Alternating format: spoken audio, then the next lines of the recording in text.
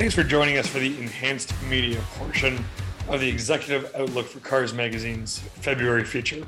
I'm your publisher, Peter Bulmer, and I am joined today by the editor for Cars Magazine, Adam Malik. Hey, Peter, how are you? Good, thanks. Thanks for hopping on. Hey, no problem. Let me get your very quick overview. What do the readers just read? What are we going to be talking about in this enhanced media portion?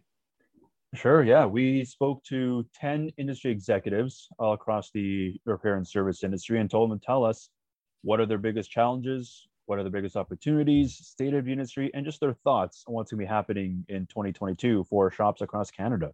Very good. And what are some of the challenges that people were outlining? And let's dive a little bit deeper into that. Yeah, they basically picked two main challenges: supply chain, part supply, and talent. Those were number 1A, 1B with a bullet for each shop.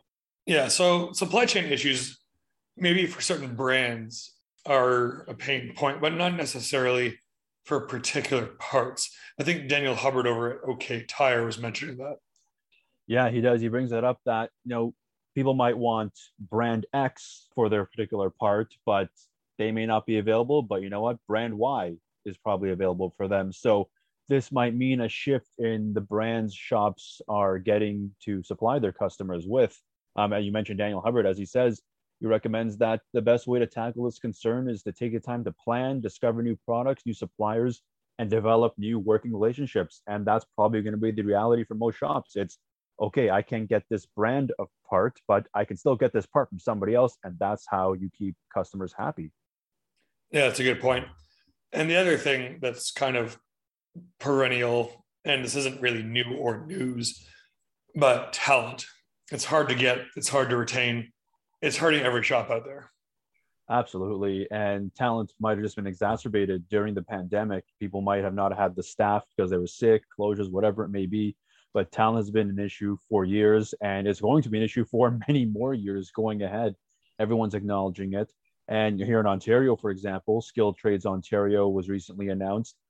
Maybe that helps here, but what about other provinces? This is a real big challenge and something industry really has to start looking at how to tackle it. And it's not something that will be solved overnight. It's something that's going to take years. So planning's got to start now for that. Yeah, and talking about planning, let's go into opportunities.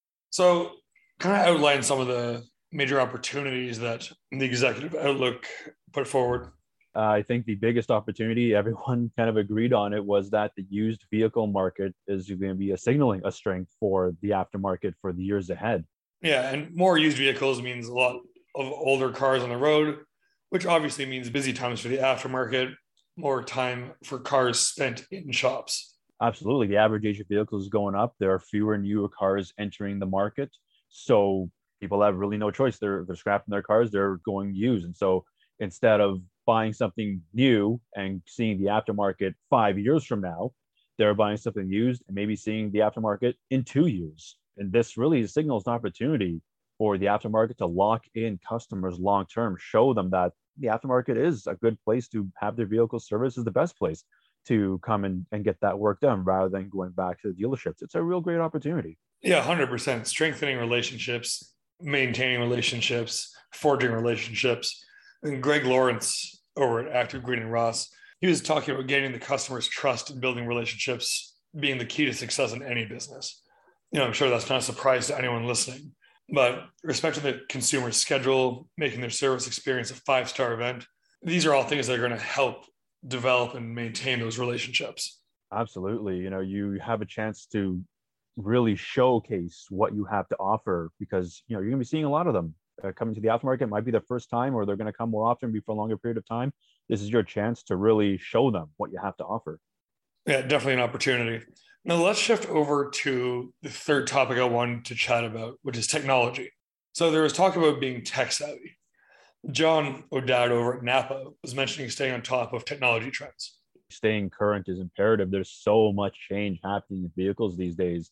And when customers are coming in with their technologically enhanced vehicle, they want to know that your techs are knowledgeable about the technology in their vehicle. They want to know that you know what you're talking about, that you know what you're dealing with, that when you open up their hood or diagnose their vehicle, you can identify the issue and actually repair and are trained in how to service their vehicle. Yeah, and that's, I think, a lot of the consumer confidence historically that's been associated with dealerships. But I think you're absolutely right that this does represent an opportunity for the aftermarket. Oh, for sure. And in order for them to be knowledgeable and to be experts in how to service these vehicles, training is important. And the training was something that was highlighted by our experts, training in the technology, how to service them, how to take care of these vehicles. And that means investing in training. These vehicles are changing. So investing in training might be more important now than it ever has been, just because of the amount of change we're seeing in vehicles these days. Yep, 100%. So, Adam, before we wrap up here, overall, positive outlook, neutral outlook, negative outlook for the coming year? What do you think? I think generally it's positive. Yeah, there are supply chain challenges that will hurt. There are talent issues, but the amount of business that is going to be coming into the aftermarket this year is backed by the amount of used vehicles being sold. That's, I think, a positive outlook for this year, and a lot of opportunities stem from that for shops. Yeah, I couldn't agree more. So that's going to take us. Thanks for tuning into the enhanced media portion of the February Cars Executive Outlook. We'll see you next time.